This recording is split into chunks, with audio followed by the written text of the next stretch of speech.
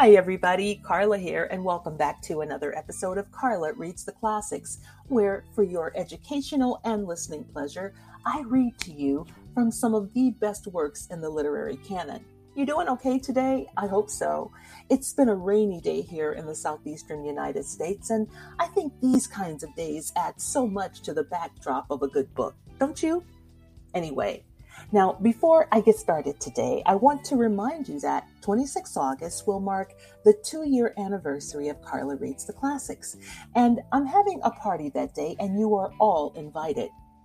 But Carla, how can I come to your party on August 26th, you ask? Well, it's simple enough. On that day, mark your calendars, you can simply leave messages of congratulations through email or Spotify, which I will pin. You can also leave messages about your favorite readings so far. You can suggest future readings that you'd like to hear.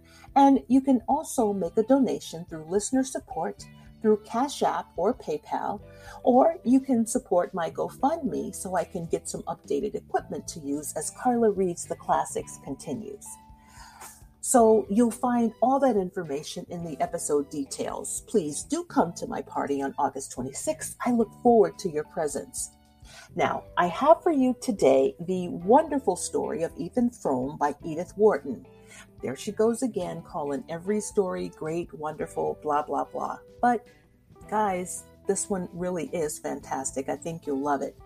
It was written in 1911, and our protagonist in this story is a tall, striking farmer in Cold Gray, Massachusetts.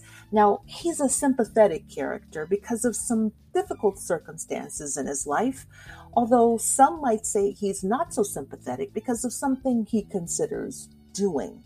Now, I won't give away too much, but I do hope these chapters make your workday or your daily walk or whatever it is you do while listening. I hope these chapters of Ethan Frome make it more pleasant and a bit more enjoyable. Thanks so much for listening. Please stay tuned.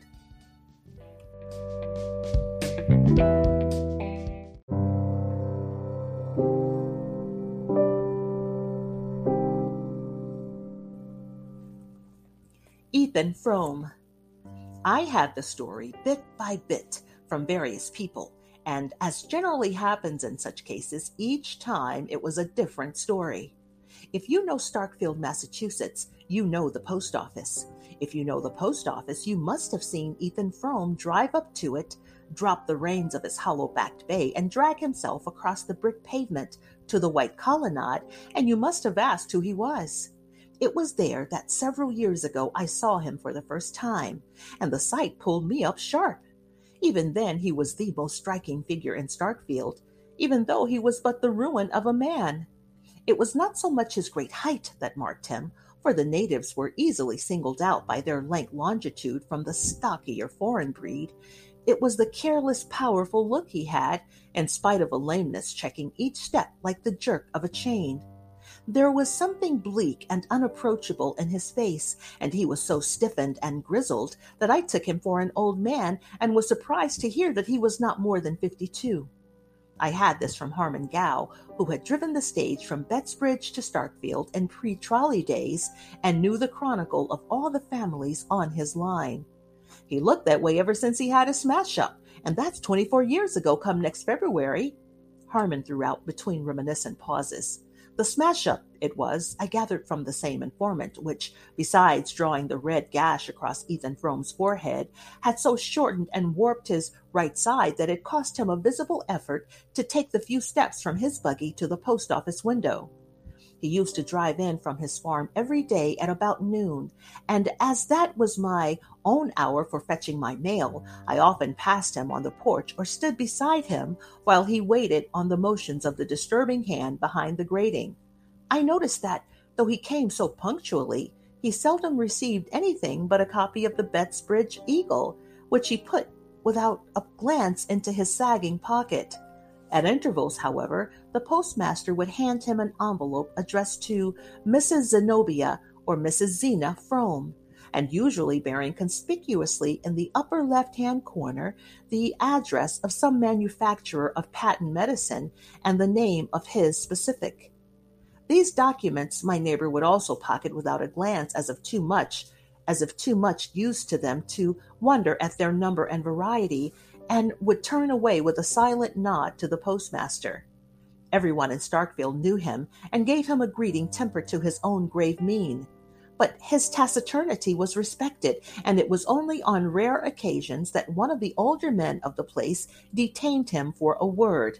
When this happened, he would listen quietly, his blue eyes on the speaker's face, and answer in so low a tone that his words never reached me.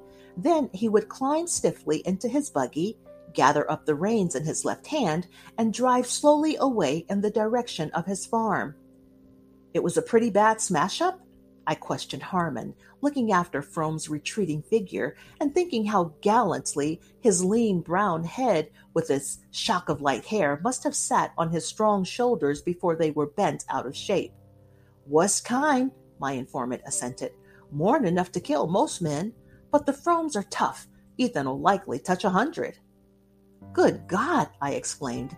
At the moment, Ethan Frome, after climbing to his seat, had leaned over to assure himself of the security of a wooden box, also with a druggist label on it, which he had placed in the back of the buggy, and I saw his face as it probably looked when he thought himself alone.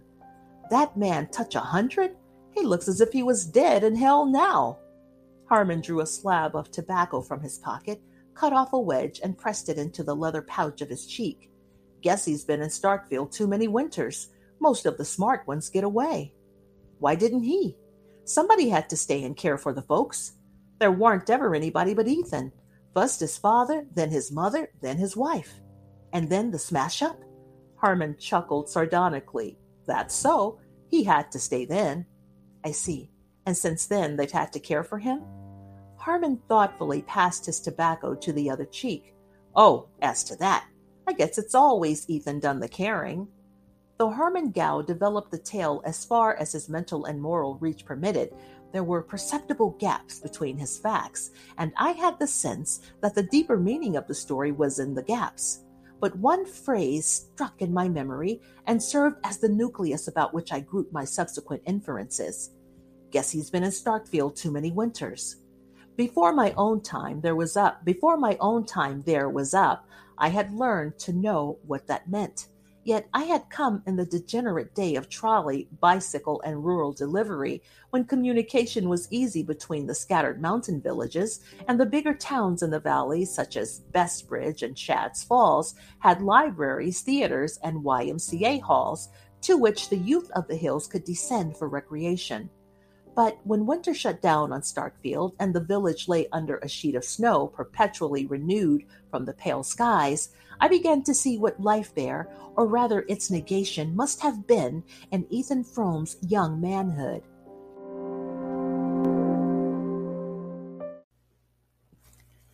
I had been sent out by my employers on a job connected with the big powerhouse at Corbury Junction, and a long drawn-out carpenter strike had so delayed the work that I found myself anchored at Starkfield, the nearest habitable spot, for the best part of the winter. I chafed at first, and then, under the hypnotizing effect of routine, gradually began to find the grim satisfaction in the life. During the early part of my stay, I had been struck by the contrast between the vitality of the climate and the deadness of the community. Day by day, after the December snows were over, a blazing blue sky poured down torrents of light and air on the white landscape, which gave them back in an intenser glitter. One would have supposed that such an atmosphere must quicken the emotions as well as the blood, but it seemed to produce no change except that of retarding still more the sluggish pulse of Starkfield. When I had been there a little longer, and had seen this phase of crystal clearness followed by long stretches of sunless cold, when the storms of February had pitched their white tents about the devoted village and the wild cavalry of March winds had charged down to their support, I began to understand why Starkfield emerged from his 6-month siege like a starved garrison capitulating without quarter. 20 years earlier, the means of resistance must have been far fewer, and the enemy in command of almost all the lines of access between the beleaguered villages, and considering these things, I felt the sinister force of Harmon's phrase, "most of the smart ones get away." But if that were the case, how could any combination of obstacles have hindered the flight of a man like Ethan Frome? During my stay at Starkfield, I lodged with the middle aged widow colloquially known as Mrs. Ned Hale.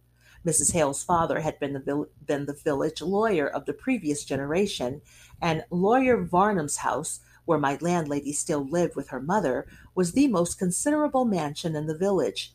It stood at one end of the main street, its classic portico and small paned windows looking down a flagged path between Norway spruces to the slim white steeple of the Congregational Church. It was clear that the Varnum fortunes were at the ebb, but the two women did what they could to preserve a decent dignity, and Mrs. Hale, in particular, had a certain wan refinement not out of keeping with her pale old-fashioned house. In the best parlor, with its black horse hair and mahogany weakly illuminated by a gurgling Carcel lamp, I listened every evening to another and more delicately shaded version of the Starkfield Chronicle. It was not that Mrs. Ned Hale felt or affected any social superiority to the people about her. It was only that the accident of a finer sensibility and a little more education had put just enough distance between herself and her neighbors to enable her to judge them with detachment. She was not unwilling to exercise this faculty, and I had great hopes of getting from her the missing facts of Ethan Frome's story, or rather such a key to his character as should coordinate the facts I knew. Her mind was a storehouse of innocuous anecdote, and any question about her acquaintances brought forth a volume of detail. But on the subject of Ethan Frome, I found her unexpectedly reticent. There was no hint of disapproval in her reserve. I merely felt in her an insurmountable reluctance to speak of him or his affairs. A low, yes, I knew them both. It was awful, seeming to be the utmost concession that her distress could make to my curiosity. So marked was the change in her manner, such depths of sad initiation did it imply, that, with some doubts as to my delicacy, I put the case anew to my village oracle, Harmon Gow, but got for my pains only an uncomprehending grunt. Ruth Varnum was always as nervous as a rat, and, come to think of it, she was the first one to see him after they was picked up.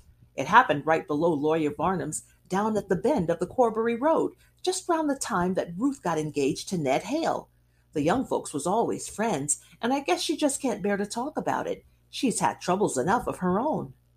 All the dwellers in Starkfield, as in more notable communities, had had troubles enough of their own to make them comparatively indifferent to those of their neighbors, and though all conceded that Ethan Frome had been beyond the common measure, no one gave me an explanation of the look in his face which, as I persisted in thinking, neither poverty nor physical suffering could have put there. Nevertheless, I might have contented myself with the story pieced together from these hints had it not been for the provocation of Mrs. Hale's silence and, a little later, for the accident of personal contact with the man. On my arrival at Starkfield, Dennis Eady, the rich Irish grocer, who was the proprietor of Starkfield's nearest approach to a livery stable, had entered into an agreement to send me over daily to Corbus Flats, where I had to pick up my train for the junction. But about the middle of the winter, Eady's horses fell ill of a local epidemic. The illness spread to the other Starkfield stables, and for a day or two I was put to it to find a means of transport. Then Harmon Gow suggested that Ethan Frome's bay was still on his legs and that his owner might be glad to drive me over. I stared at the suggestion. Ethan Frome? But I've never even spoken to him. Why on earth should he put himself out for me? Harmon's answer surprised me still more. I don't know as he would, but I know he won't be sorry to earn $1. I had been told that Frome was poor, and that the sawmill and the arid acres of his farm yielded scarcely enough to keep his household through the winter. But I had not supposed him to be in such want as Harmon's words implied, and I expressed my wonder. Well, matters ain't gone any too well with him, Harmon said. When a man's been settin' round like a hulk for 20 years or more, seeing things that want doin', it eats into him, and he loses his grit.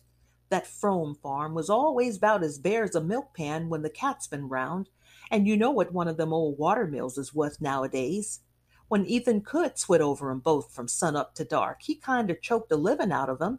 But his folks ate up most everything, even then, and I don't see how he makes out now. First his father got sick, out hand, and went soft in the brain, and gave away money like Bible texts afore he died. Then his mother got queer and dragged along for years as weak as a baby. And his wife, Zena, she's always been the greatest hand at doctoring in the county. Sickness and trouble, that's what Ethan's had his plate full up with, ever since the very first helping. The next morning, when I looked out, I saw the hollow backed bay between Varnum spruces and Ethan Frome throwing his worn bearskin made room for me in the sleigh at his side.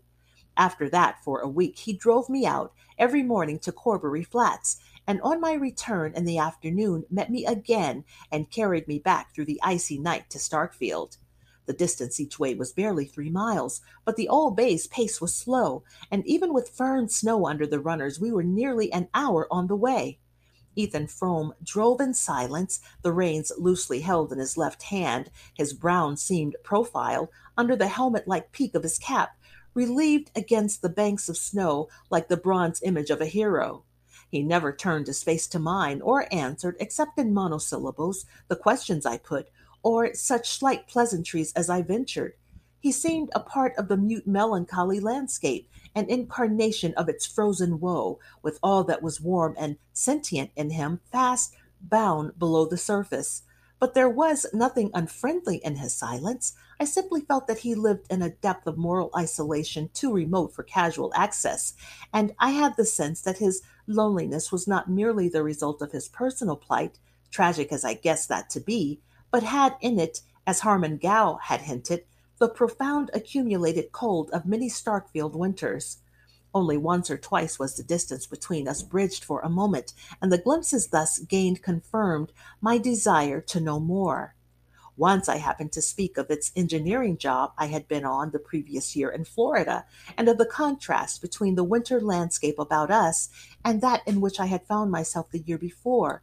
And to my surprise, Frome said suddenly, "Yes, I was down there once, and for a good while afterward I could call up the sight of it in winter, but now it's all snowed under." He said no more, and I had to guess the rest from the inflection of his voice and his sharp relapse into silence. Another day, on getting into my train at the flats, I missed a volume of popular science. I think it was on some recent discoveries in biochemistry, which I had carried with me to read on the way. I thought no more about it till I got into the sleigh again that evening and saw the book in Frome's hand. "I found it after you were gone," he said. I put the volume into my pocket, and we dropped back into our usual silence. But as we began to crawl up the long hill from Corbury Flats to the Starkfield Ridge, I became aware in the dusk that he had turned his face to mine. "There are things in that book that I didn't know the first word about," he said. I wondered less at his words than at the queer note of resentment in his voice. He was evidently surprised and slightly aggrieved at his own ignorance. "Does that sort of thing interest you?" I asked. "It used to. There are one or two rather new things in the book. There have been some big strides lately in that particular line of research." I waited a moment for an answer that did not come. Then I said, "If you'd like to look the book through, I'd be glad to leave it with you." He hesitated, and I had the impression that he felt himself about to yield to a stealing tide of inertia. Then, "Thank you, I'll take it," he answered shortly. I hoped that this incident might set up some more direct communication between us. Frome was so simple and straightforward that I was sure his curiosity about the book was based on a genuine interest in its subject. Such tastes and acquirements in a man of his condition made the contrast more poignant between his outer situation and his inner needs, and I hoped that the chance of giving expression to the latter might at least unseal his lips. But something in his past history, or in his present way of living, had apparently driven him too deeply into himself for any casual impulse to draw him back to his kind. At our next meeting he made no allusion of the book, and our intercourse seemed fated to remain as negative and one-sided as if there had been no break in his reserve. Frome had been driving me over to the flats for about a week when one morning I looked out of my window into a thick snowfall. The height of the white waves massed against the garden fence and along the wall of the church showed that the storm must have been going on all night and that the drifts were likely to be heavy in the open. I thought it probable that my train would be delayed, but I had to be at the powerhouse for an hour or two that afternoon, and I decided, if Frome turned up, to push through to the flats and wait there till my train came in. I don't know why I put it in the conditional, however, for I never doubted that Frome would appear. He was not the kind of man to be turned from his business by any commotion of the elements, and at the appointed hour his sleigh glided up through the snow like a stage apparition behind thickening veils of gauze. I was getting to know him too well to express either wonder or gratitude at his keeping his appointment, but I exclaimed in surprise as I saw him turn his horse in a direction opposite to that of the Corbury Road. The railroad's blocked by a freight train that got stuck in a drift of snow below the flats, he explained, as we jogged off into the stinging whiteness. But look here, where are you taking me, then? Straight to the junction, by the shortest way, he answered, pointing to a schoolhouse hill with his whip. To the junction? And this storm? Why, it's a good 10 miles. The bay'll do it if you give him time. You said you had some business there this afternoon. I'll see you get there. He said it so quietly that I could only answer, "You're doing me the biggest kind of a favor." "That's all right," he rejoined. Abreast of the schoolhouse the road forked, and we dipped down a lane to the left between hemlock boughs bent inward to their trunks by the weight of the snow. I had often walked that way on Sundays and knew that the solitary roof showing through bare branches near the bottom of the hill was that of the Frome's sawmill. It looked examinate enough, with its idle wheel looming above the black stream dashed with yellow-white spume, and its cluster of sheds sagging under their white load. Frome did not even turn his head as we drove by, and still in silence we began to mount the next slope. About a mile further, on a road I had never traveled, we came to an orchard of starved apple trees writhing over a hillside among outcroppings of slate that nuzzled up through the snow like animals pushing out their noses to breathe. Beyond the orchard lay a field or two, their boundaries lost under drifts, and above the fields, huddled against the white amenities of land and sky, one of those lonely New England farmhouses that make the landscape lonelier. "That's my place," said Frome with a sideway jerk of his lame elbow, and in the distress and oppression of the scene, I did not know what to answer. The snow had ceased, and a flash of watery sunlight exposed the house on the slope above us in all its plaintive ugliness. The black wraith of the deciduous creeper flapped from the porch, and the thin wooden walls under their worn coat of paint seemed to shiver in the wind that had risen with the ceasing of the snow. The house was bigger in my father's time. I had to take down the L a while back, Frome continued, checking with a twitch of the left rein the bay's evident intention of turning in through the broken-down gate. I saw then that the unusually forlorn and stunted look of the house was partly due to the loss of what is known in New England as the L, that long, deep-roofed adjunct usually built at right angles to the main house and connecting it by way of storerooms and tool house with the woodshed and cow barn. Whether because of its symbolic sense, the image it presents of a life linked with the soil and enclosing in itself the chief sources of warmth and nourishment, or whether merely because of the consolatory thought that it enables the dwellers in that harsh climate to get their morning's work without facing the weather, it is certain that the L, rather than the house itself, seems to be the center, the actual hearthstone of the New England farm.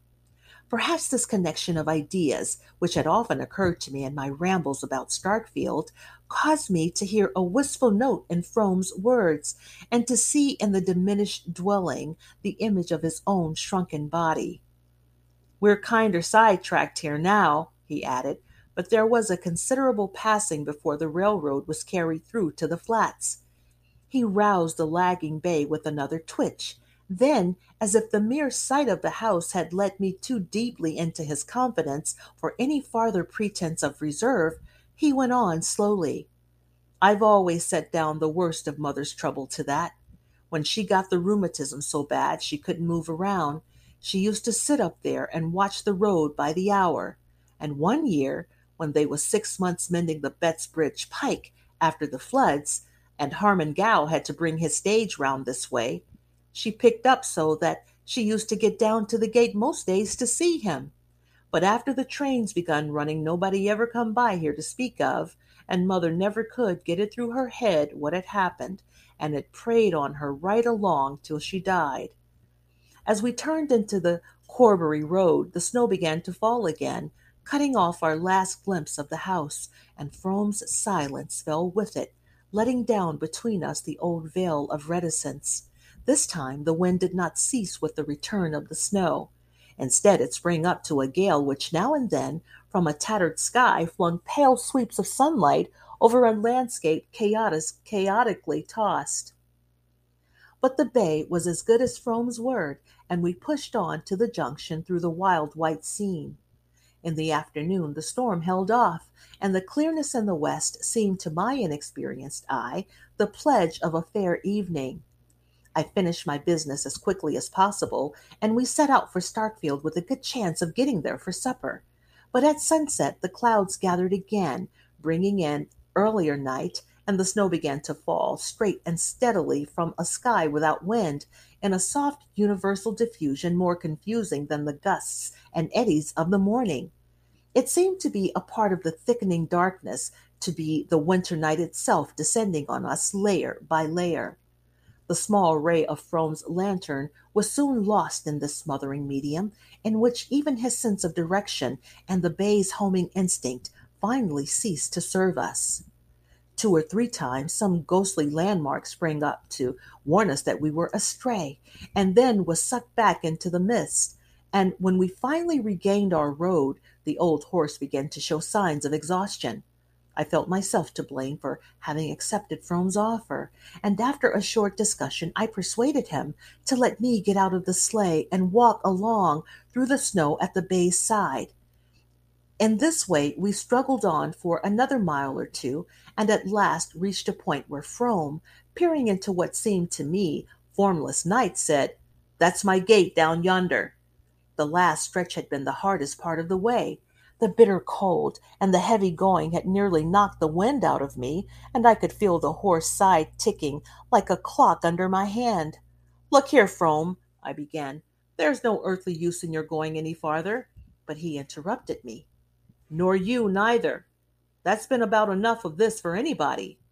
I understood that he was offering me a night's shelter at the farm, and without answering I turned into the gate at his side and followed him to the barn, where I helped him to unharness and bed down the tired horse. When this was done, he unhooked the lantern from the sleigh, stepped out again into the night, and called me over his shoulder. "This way." Far off above us, a square of light trembled through the screen of snow. Staggering along in Frome's wake, I floundered toward it, and in the darkness almost fell into one of the deep drifts against the front of the house. Frome scrambled up the slippery steps of the porch, digging a way through the snow with his heavily booted foot. Then he lifted his lantern, found the latch, and led the way into the house. I went after him into a low unlit passage, at the back of which a ladder-like staircase rose into obscurity. On our right a line of light marked the door of the room which had sent its ray across the night, and behind the door I heard a woman's voice droning querulously. Frome stamped on the worn oilcloth to shake the snow from his boots, and set down his lantern on a kitchen chair, which was the only piece of furniture in the hall. Then he opened the door. "Come in," he said, and as he spoke, the droning voice grew still. It was that night that I found the clue to Ethan Frome and began to put together this vision of his story.